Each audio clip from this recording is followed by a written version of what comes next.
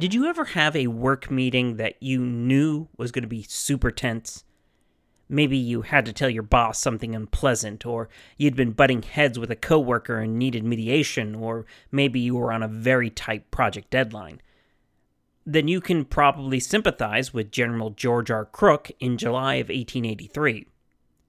He had just wrapped up one of the most successful moves of his entire career, a massive operation that had achieved more than anyone else had dreamed possible. It had been a huge undertaking, and he should have been back at his post, relaxing, writing reports, and overall winding down. Instead, he had returned only to find that guy who always microwaves popcorn in the break room was causing headaches for everyone, and it threatened the project that Crook had been slaving over for the past several months. Things just kept escalating to the point that the only solution was for Crook's supervisor and that guy's supervisor to get together in a room and hash everything out. That's why, instead of being in sunny Arizona, Crook found himself in Washington, D.C. that summer day in 1883. He had been called to the boss's office too and had to defend everything that he had just done. But unlike your average staff meeting, this gathering was to decide the fate of an entire group of people who, even then, weren't sure if they were welcome guests or prisoners of war. So, no pressure.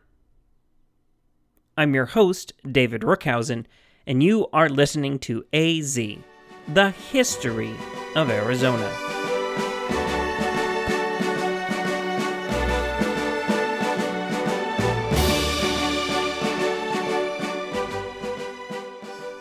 Episode 98, Back to San Carlos. Welcome back, everyone. Last week, we rode along with Crook and nearly 200 of his Apache scouts as they managed to find the renegade Chiricahua Apache in their stronghold in the Sierra Madres, which surprised them enough to cause them to agree to return to San Carlos. And despite a relatively weak position, Crook had even made Geronimo temporarily cower, and he was in high spirits as his group, with more than 300 Chiricahua in tow, made it back to Arizona on June 10th, 1883. But, and this is important, like I said last week, Crook didn't have all the Apache. At least 60 men, including Geronimo, Nietzsche, Chato, and others were not with the group, having broken off with the promise to gather more scattered Apache and then catch up with the column eventually. Captain Emmett Crawford was sure that these men were maybe 3 or 4 days behind and would catch up with the main body just, any moment now. While in reality, it would be months before Crook would see them again, and in the meantime, his reputation would suffer. And rumors were circulating among the Apache scouts that Crook had actually given these Chiricahua Apache that were staying behind permission to increase their stock of horses by raiding Mexican settlements, which was both untrue and even more damaging to Crook's image. These leaders honestly wanted to find the roughly 100 or so Apache still in Mexico, including Hua and those with him, and bring them up along. However, they also apparently decided that they wanted to make another stab at recovering any Chiricahua that the Mexicans had captured during the past couple of years. But it's unclear when they made these plans and whether they communicated it to Crook or not. Still, Crook's campaign was held initially as a success and trumpeted that way in the press. These accolades would fade, however, when word started to get around that not only did Geronimo and other leaders not come in with the general, but that the army had failed to recover Charlie McComas, the 6-year-old boy who had been kidnapped in New Mexico, whom everyone still thought was alive. But probably worst of all, Crook now had to deal with the backstabbing political machinations of the San Carlos Indian agent Philip P. Wilcox.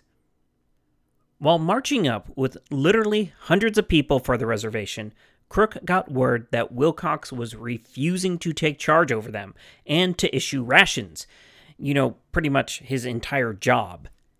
He claimed that, while incredibly happy for Crook's success, the presence of the warlike Chiricahua would upset the nearly utopian balance at San Carlos that he had worked so hard to achieve.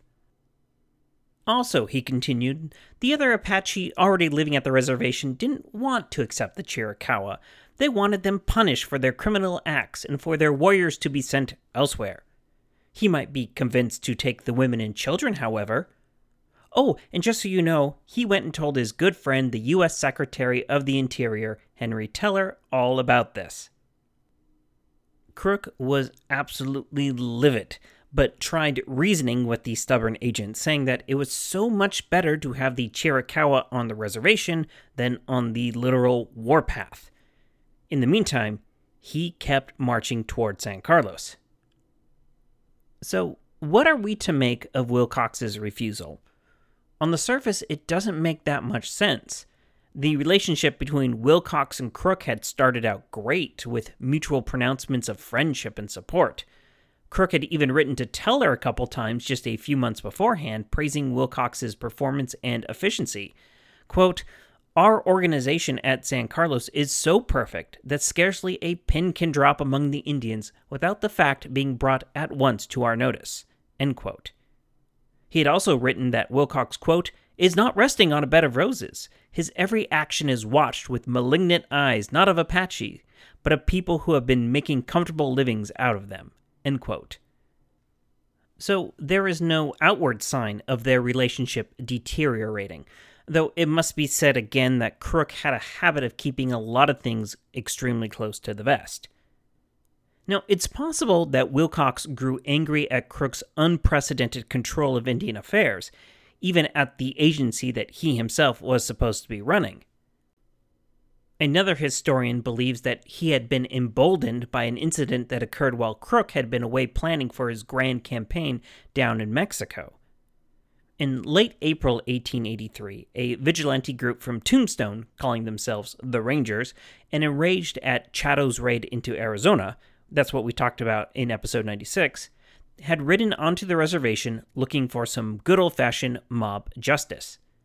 Wilcox had ridden out to meet these men and defused the situation by saying that the men were free to talk to the Apache at the reservation about whether they were connected to the Chiricahua.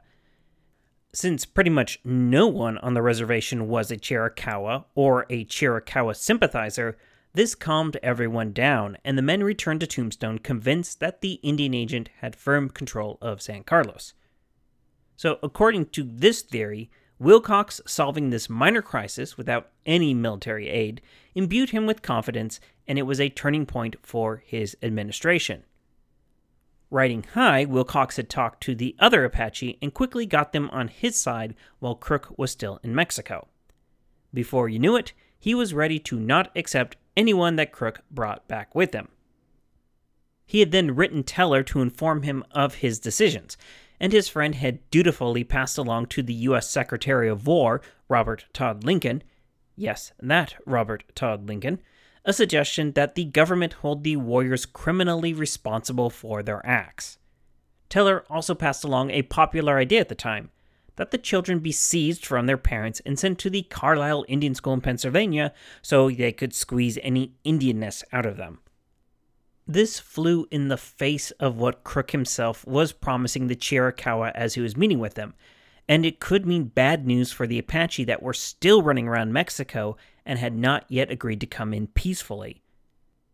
And may I just editorialize for a moment to say that these arguments here are why the reservation system never really worked. The Apache would be promised something by a charismatic leader who genuinely wanted peace and what was best for them. And then everyone else would come along and tear up those promises in the name of politics, finances, or whatever ill-conceived humanitarian goals they had.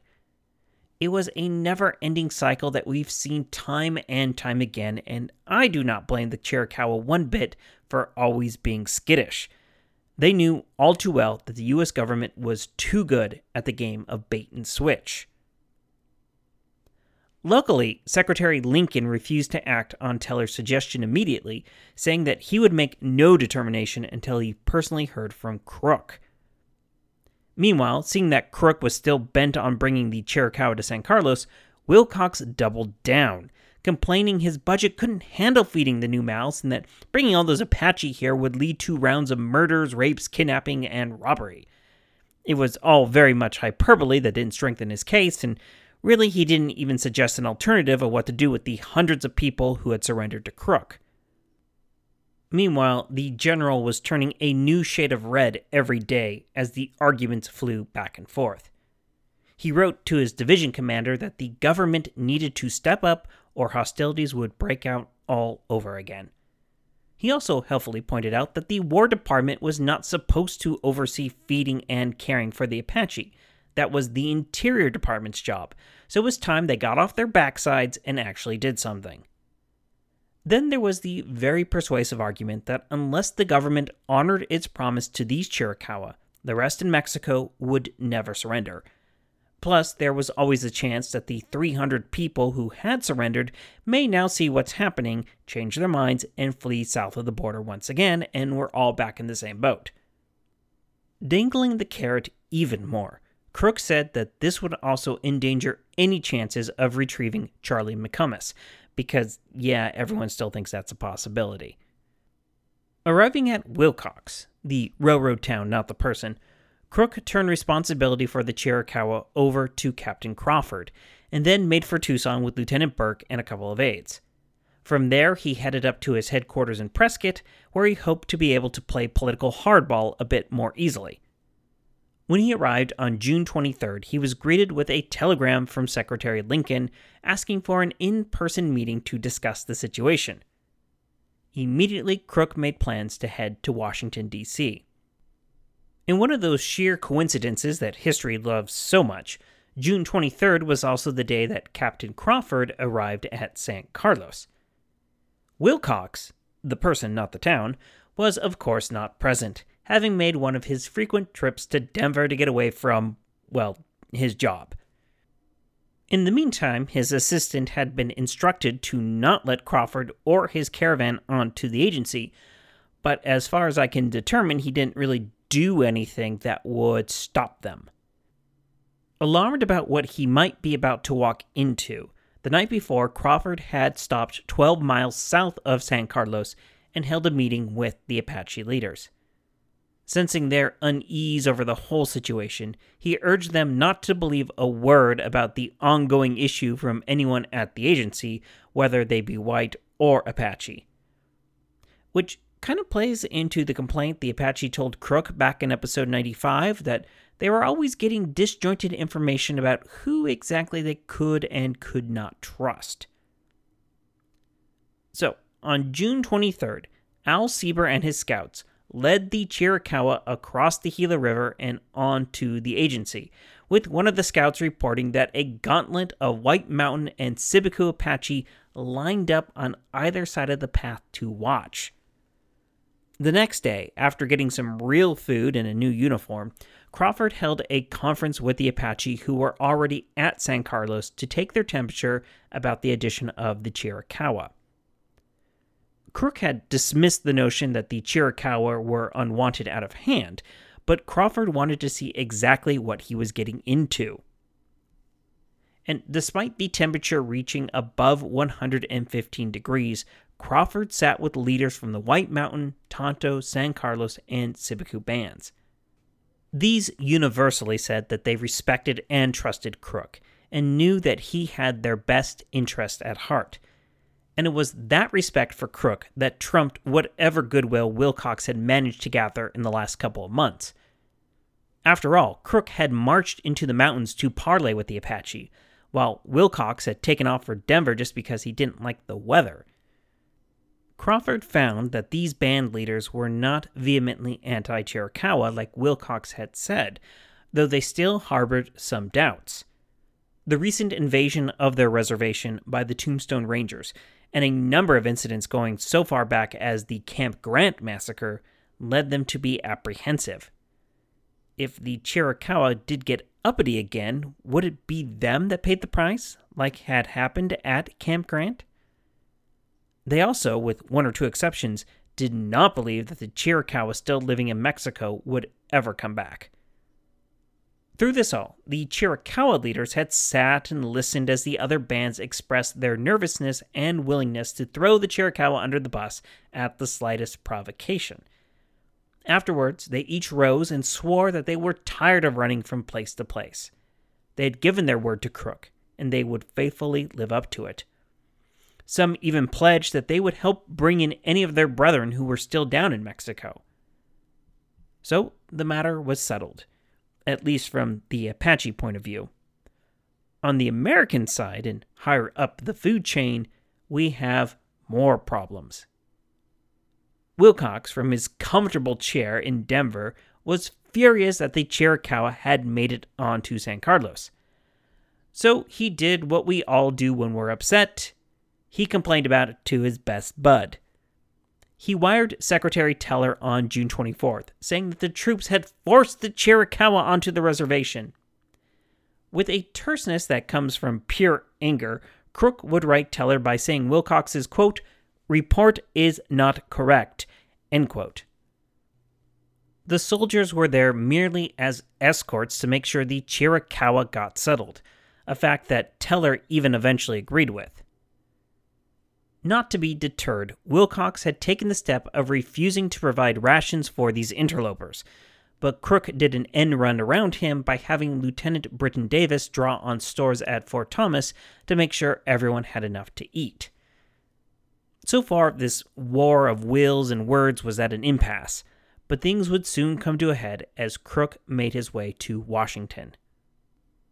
Now, if I were Wilcox, I wouldn't be so quick to get into a showdown with Crook. The man was immensely popular in Arizona for his original Apache campaign, and was just wrapping up what initially was lauded as a great achievement. The New York Herald, as an example of the accolades then running in newspapers across the country, called Crook's Mexico campaign a brilliant success. General Sherman, overall commander for the entire U.S. Army, couldn't agree more, commending Crook for both the boldness of the plan and its execution. Even Mexico got on board, with the U.S. consul in Sonora reporting that the newspaper there was eulogizing Crook and the state of Chihuahua applauding what he had accomplished. In response to these adoring congratulations, Crook issued General Order 10, which gave the lion's share of the credit to Captain Crawford, the other officers, and scouts who had accompanied him. Bold, decisive, sympathetic, and humble? Like I said, there's very little not to like about Crook. In contrast, all that Wilcox had was an inflated sense of confidence from dealing with the Tombstone Rangers and his one ace in the hole, his relationship with Teller. He was about to find that these two things were nowhere near enough to take on someone like Crook. The general met with Lincoln, Teller, and Indian Affairs Commissioner Hiram Price on July 7, 1883, to discuss the military's role when it came to San Carlos. We don't have many details of this meeting, but what we do know is that Crook got his way. Historian Edwin R. Sweeney speculates that Crook probably pointed out that he could simply wash his hands of the whole business, as caring for the Apache was technically the domain of the Interior Department, and in particular, it was Wilcox's responsibility as Indian agent. He may have also brought up the point that we've already mentioned a couple of times. That is, if the U.S. did not live up to its promises when it came to the reservation, it would encourage the other Apache in Mexico not to come in at all. These arguments, plus Crook's unassailable reputation, his knowledge of the Apache, and the respect he carried with them, won the day, and both Teller and Price had to acquiesce. The result of this meeting was a memorandum signed by both Secretaries Lincoln and Teller. What this agreement did was formalize the understanding that Wilcox and Crook originally had back when they had been all buddy-buddy. So Crook, or rather his appointed men, and the Army would have charge concerning the Chiricahua rations, the Apache Scouts, and the Apache Police Force. The Chiricahua would be placed on the reservation at a place of Crook's choosing, anywhere except the actual San Carlos agency. Wilcox was relegated to continue feeding the various Western Apache bands that he had been since he got the job, but other than keeping books and adjudicating civil issues, he was basically iced out of management. That's okay, seeing as the Indian agent, like many of his predecessors, was indifferent at best toward his charges. He also tried to be in Denver whenever possible, especially during the summer, making him, in Sweeney's words, one of Arizona's earliest snowbirds.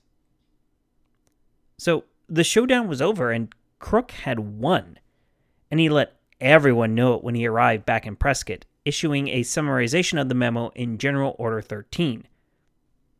As more august men than I have pointed out, this memorandum seemed to have cleared up everything, but in reality it solved nothing. No matter how clearly the lines were drawn on paper, that was never going to help the situation on the ground, where things were fluid and often required cooperation from both the civilian and military authorities.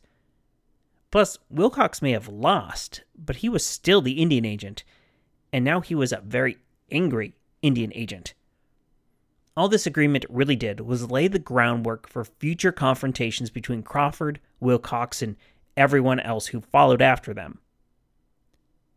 Speaking of Crawford, once he was informed of the situation, that he was basically in charge of all the Chiricahua, he got right to work.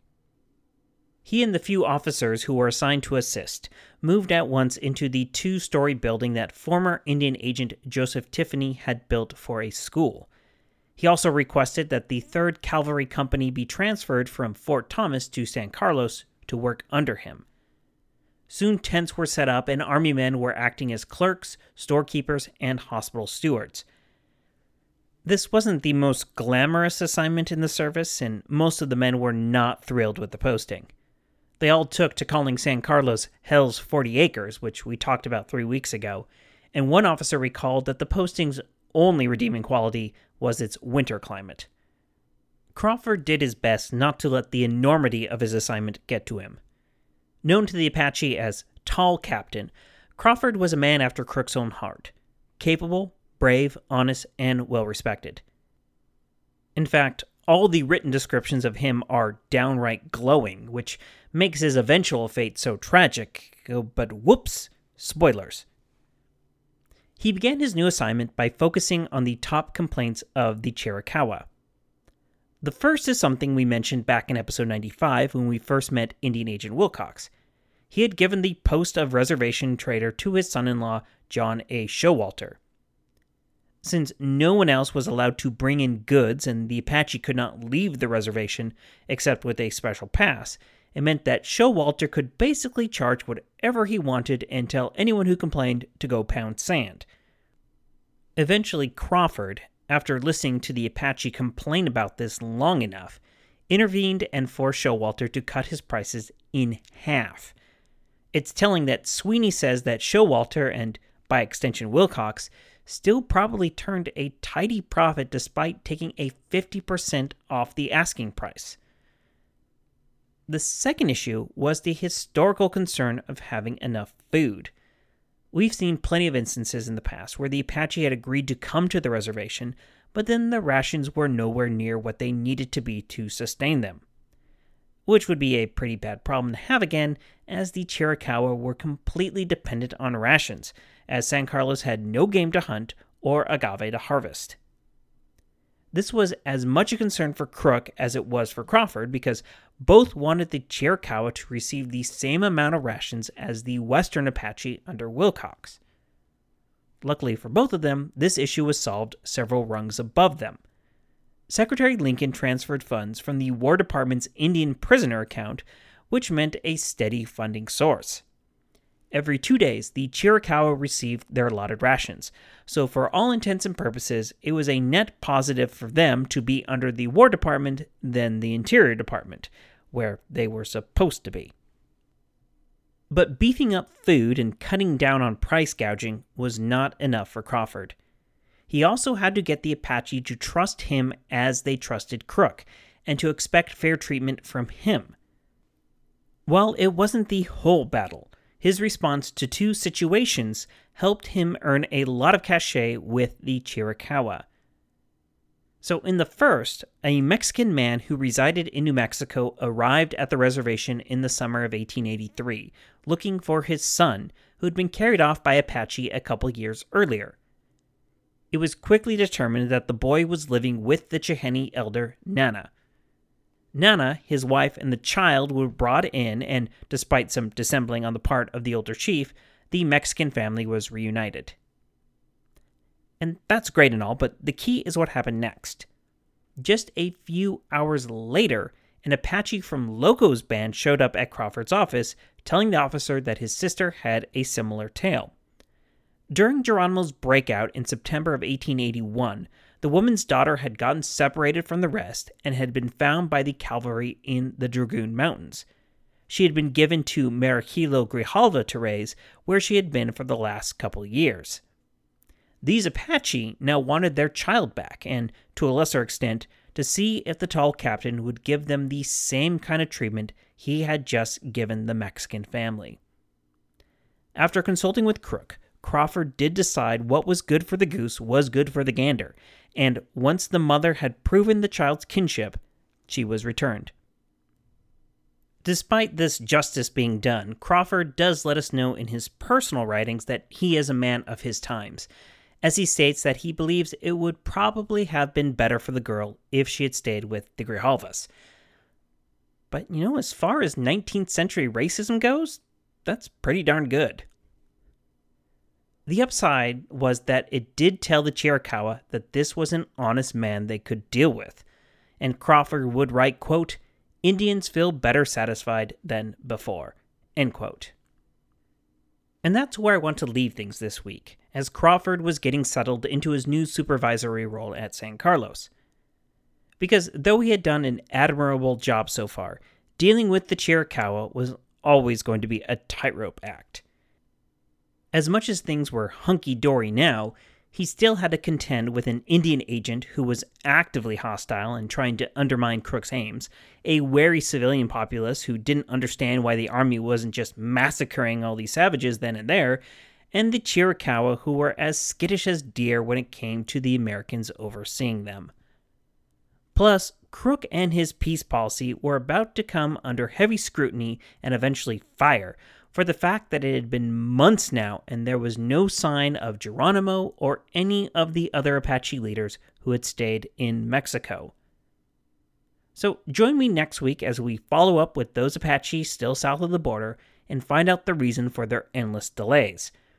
And we'll watch as Crook finally gets fed up and sends envoys saying that the time to come in was now. Now. I'm your host, David Rookhausen, and you've been listening to AZ, the history of Arizona. Goodbye.